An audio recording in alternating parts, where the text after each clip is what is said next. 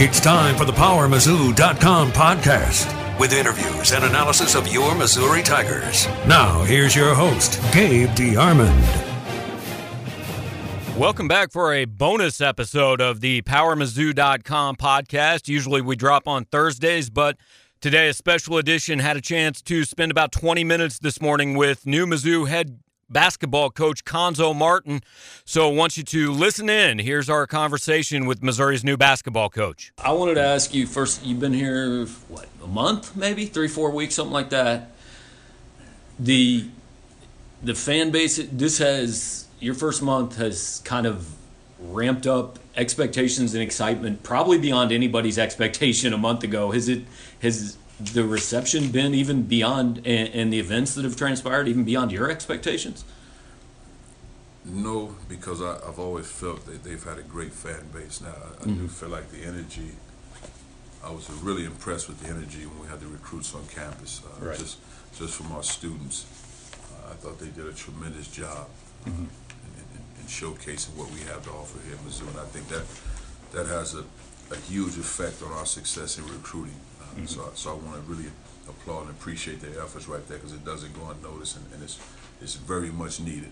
So that part was exciting to see, but I never underestimated the fan support, the fan energy here at Mizzou, because I knew they've always had it. Because again, I've been here before, so it's not like my first time. We played here when I was at Tennessee.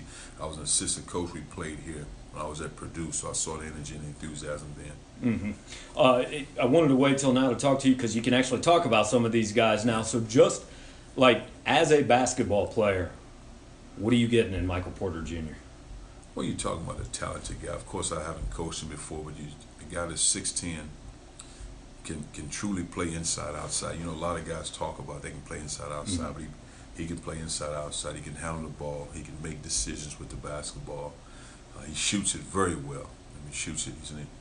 When you're talking about a high school guy, he has an elite stroke for a high school guy. Catch and shoot, he's open. He makes shots, scores around the rim both ways, makes free throws, rebounds the ball.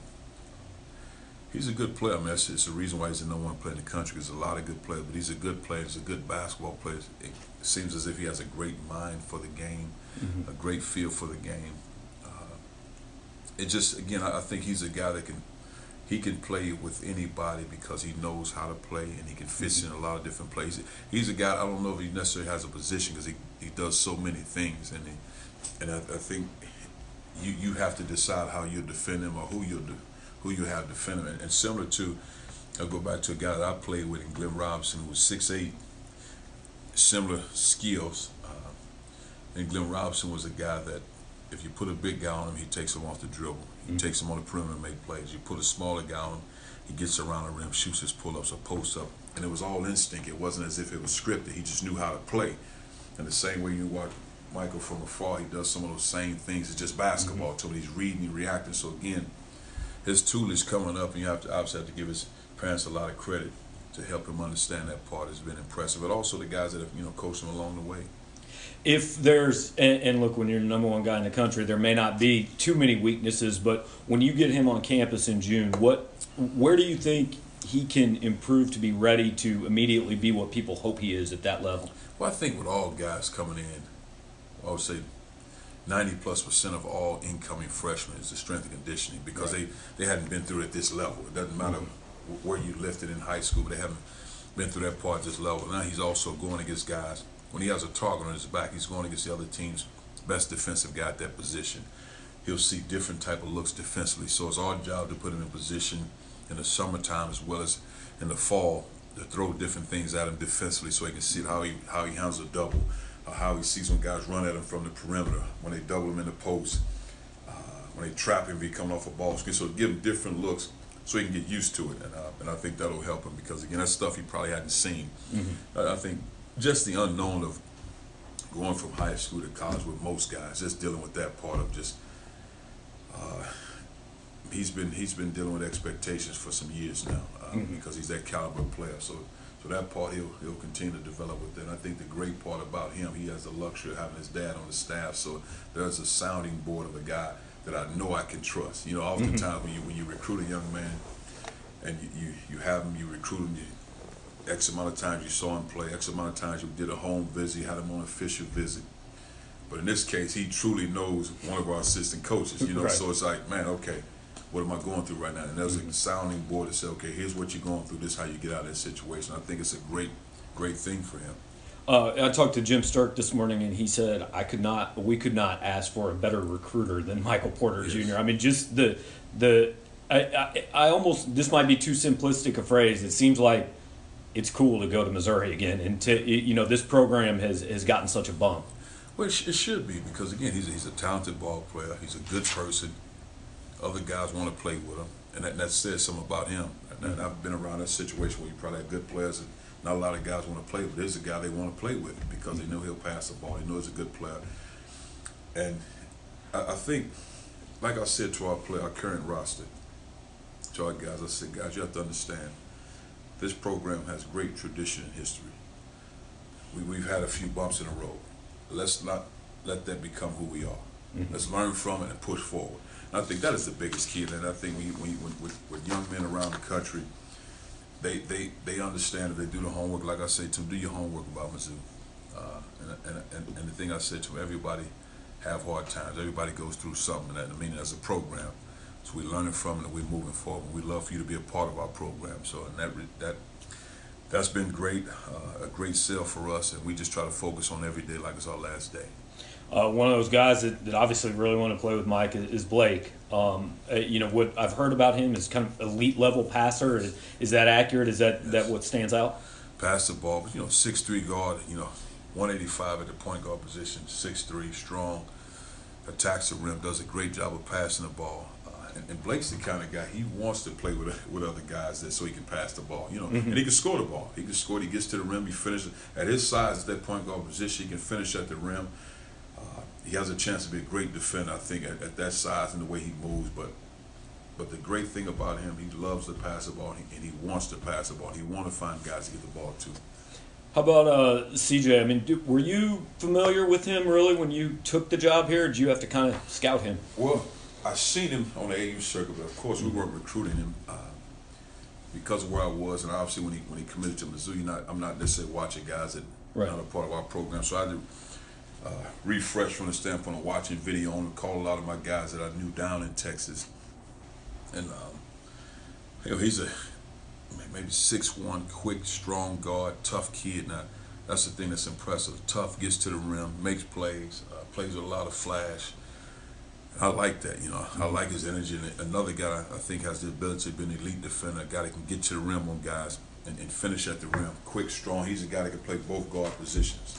That's what I want. Him and Blake, I mean, obviously you got Terrence coming back, so do you want all these guys to kind of be able to play both spots? Or? Well, I think it's basketball at the end of the day. When you play the point guard position in our program, of course, if we need to run an actual play, a set play to get us into some, our point guard would have the ball, unless we run into something specifically.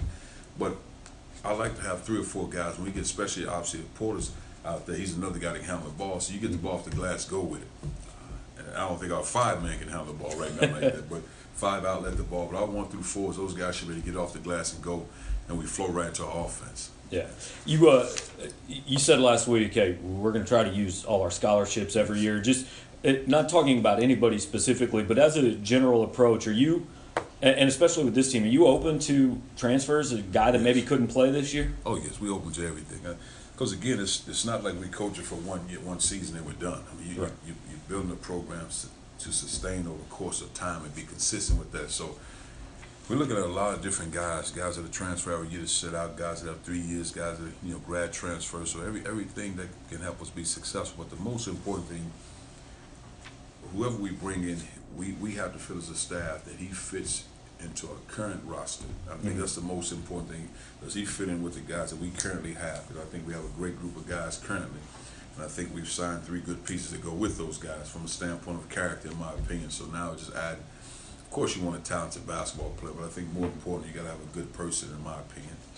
When do you expect to kind of have a feel for, okay, our roster's set? I mean, how long does that take? I would imagine around, hopefully no later than May, because here you have 2 weekends of recruiting, even though these evaluation periods are not necessarily guys that are coming in this fall, but we got today, tomorrow, and Wednesday is our last days of recruiting. And and after that it's just kind of they got to come on campus and those evaluations. So we like to hopefully have some done by May, and then we moving forward. But you never know, stuff happens. Right. Obviously, a lot of what we do is the recruiting piece. So I want to talk big picture with you. Like, you're going out on the road. What do you see at an AAU tournament or at one of these things that, hey, this guy is a Cuonzo Martin type player? What do you look for? Well, of course you want talent. I think, years ago you could see a guy and say he's an elite defender, and that would really sell. I'll give you a prime example. A guy in high school, Josh Richardson. We had him at Tennessee. Mm-hmm. His length, you knew he could defend the ball, he could slash to the rim, but I looked at him like he could be an elite defender. Well, I think more so with the way the game has changed, with the way the game has been officiated in the last 2.5, 3 years, where a foul is actually a foul. A hand check's a hand, it's a foul. How you defend in the post is very hard to defend in the post one-on-one. So guys that get to the free throw line more if you have guys that can go off the dribble. So for us now, it's more like it used to be where you can get a roster full of guys who are just athletic, runners and jumpers. Well, now you got to get skilled in that. Guys that can make shots, guys that can make free throws. That sounds crazy, but guys that consistently make free throws, guys that can dribble and get to the rim and make plays, can put pressure on the defense, especially with the way the game's officiated. So now, when we look at a guy, of course you see talent. But I think more than anything, what's his skill package? Does he specialize in catching and shooting, which is great? Does he specialize in dribble, penetrating, getting to the lane, with regards to what his size is? Is he a great low post scorer? So really, guys that with more of an offensive skill set, because I think you can teach guys how to play defense. And you don't want to have a lot of guys who just think shot, because you got to have a mixture of guys with a pulse to play defense and a passion to play defense, to defend, and rebound, and play, or doing some of those things. So I think there's a combination. But if you can find big guys out there, because now big guys are so skilled. There's not really many big guys with their back to the basket anymore. Because all of them face up, they make plays.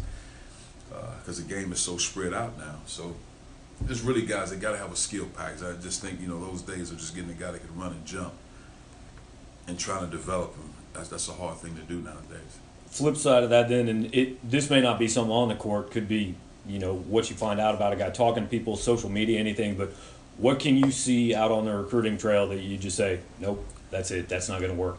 Great question, but I wouldn't do that. I've always been a guy that try to live by that, because if that was the case, then Coach Katie would have judged me differently, because of where I come from. So I try to steer clear of that, because you don't know kids until you get to know them, and I have to be careful, and you have to be conscious of a young man's situation, his background, his upbringing, before you make those type of decisions. And I've never been a guy shy away from guys like that, because again, if that was the case, then Glenn Robinson, Porter Roberts, Ian Stanback, myself, we wouldn't have been at West Lafayette, because of where we come from, we had, I guess some would perceive us as issues. So, and again, unless something crazy, I see a guy fighting his parents or something, that's probably the only thing. But other than that, I think you give them a chance, because they're still kids. Obviously, you wouldn't necessarily shy away from a one-and-done type guy, because a lot of people expect that to be the case with Mike. Has that changed recruiting, though? How you have to balance, getting a guy and you think you may only have him for 4 months, and then you're going out and doing it again? No, I don't think so. I think the surprise is when you have a guy that nobody expected that, and all of a sudden he plays extremely well, and bam, it happens. That's the surprise. But a guy like in Mike's case, I mean, that is what it is. So the sell with that, which is the easiest sell, the next guy of his caliber that's in the class behind him, man, look what happened to him. You want to be like Mike. So that's an easy sell, because that part is understood. There's no guessing in that situation, and that's part of it. So I don't think that's a problem at all, because again, the only thing I want from those guys is to be on pace to get a degree, if they ever come back to get a degree. Just to be on pace to do that, yes. Because I know some coaches had said, more in the past, I think a lot of coaches have come around to it, but more in the past, hey, we want guys that are going to be here 3 or 4 years. You just want a player, I think as long as he's here. I think if guys said that, then they probably couldn't get those guys. Right. I mean, nobody's going to pass up on talented players. I mean, right. Come on now. Everybody wants a talented basketball player, so it's not like they're bad people. Right. The guy's blessed with a gift. Now, you mean to tell me as a coach you don't want that? You got to be kidding me. We want quality players. We want good guys, because we're trying to win just like everybody else. When you go out on the road here over the next few weeks, I mean, how much now Do you have to look at 18, look at 19? You know, kind of what's the approach when you hit the road? For us, it's 18, 19, and 20. We just because again you try to cover a lot of ground moving into the fall. Because what you want to do right now, we have an idea of guys that will attack aggressively right now. I mean, because we're familiar with the area, but it's 18, 19, and 20, and it's just kind of because what happened with a 20 kid, you know the AAU program, you can't talk to them, so you just understand the AAU program. You watch them, you take notes. You build a relationship from there through phone calls and that sort of thing. But really, it's identifying those 18s and 19s, and then you really attack them between this point on. And then you kind of, there are also guys that you felt like were pretty good, and they might not reach your expectations, and you kind of tape off here, move over here. Because there are a lot of guys that you want to see. There are guys in New York, there are guys in Texas, there are guys all over. So just evaluating the best guys that fit what we're trying to do. How do you view kind of your role in the recruiting process? I know some coaches will see themselves as like the closer. Hey, the assistants recruit them, and I come in at the end. What's your role? I'm a part of everything. I'm out every day. I'm a part of every aspect of our recruiting. I'm not one of those guys because I just feel like I'm not a guy that's going in the summertime and all of a sudden the fall starts. Let me start coaching the guys. I mean, I've always been a guy that's based everything on relationships, genuine relationships, and communicate with our players. Helping them understand that as a head coach, I'm a part of it. So, again, now the assistant coach, they do a lot of, but I'm just as much a part of anything. So, if there's ever a case where we lost a young man, it's because I lost him. You know, it's not a case where this assistant coach, he was the guy, the main guy recruiting. I've never believed in that. I mean, we win and lose as a program, and that's how it is in recruiting. If we lose, then that means I was a big factor in that. Mm-hmm. With your assistants, is it? I mean, do you guys recruit based geographically, based where they've recruited in the past? Yes. How do you kind of assign that? What I've always done, and we'll sit down with our staff, we kind of touched on it here and there as a staff, but what I've always done is just we recruit areas, so you don't have two guys work in one area, so you have to cover ground. And then there are also places we felt like it's not really worth recruiting there, so let's focus our energy over here somewhere. So we've done that as well. So with our guys, are just kind of hitting the ground because it's been so fast. Guys just moving, and then you got 2 weekends left. So once these 2 weekends left, and then as you move into June and July, we'll kind of taper off and lock in on guys we need to get after. And there have also been guys I've exclusively recruited, just kind of one-on-one recruited the young man and his family.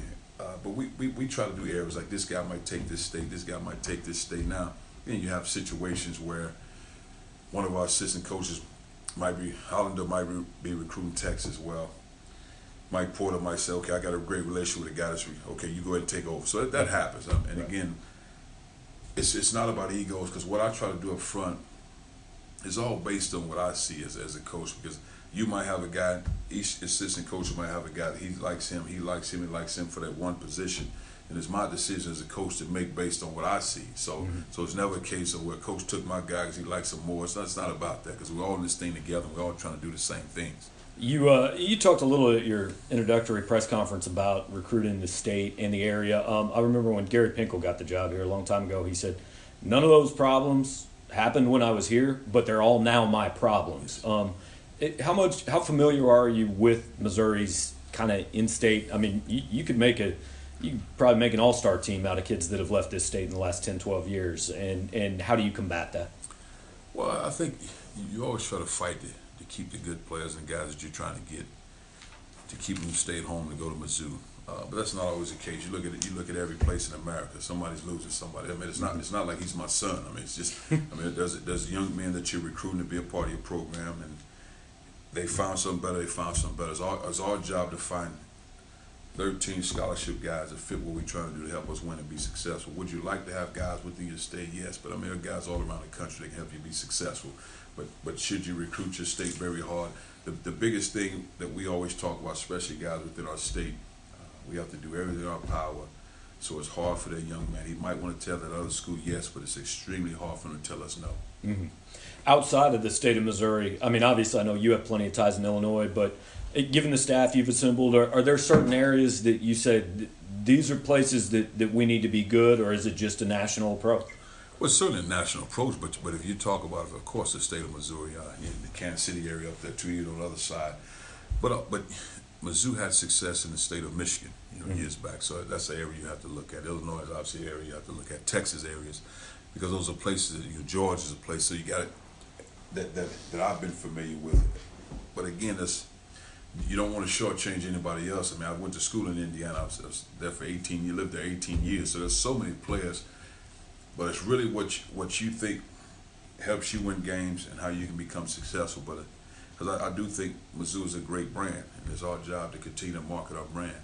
Does your recruiting philosophy and approach have to be different here than it was at Cal or was it Tennessee, or is it in general the same thing with Miami? The only difference in every place I've been in comparison to Cal is because the academic rigors at Cal. There's so many guys.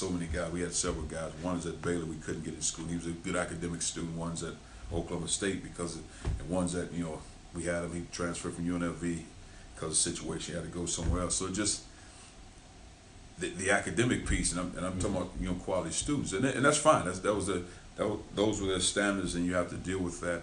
So I don't think we have those issues here and any other place I've been at.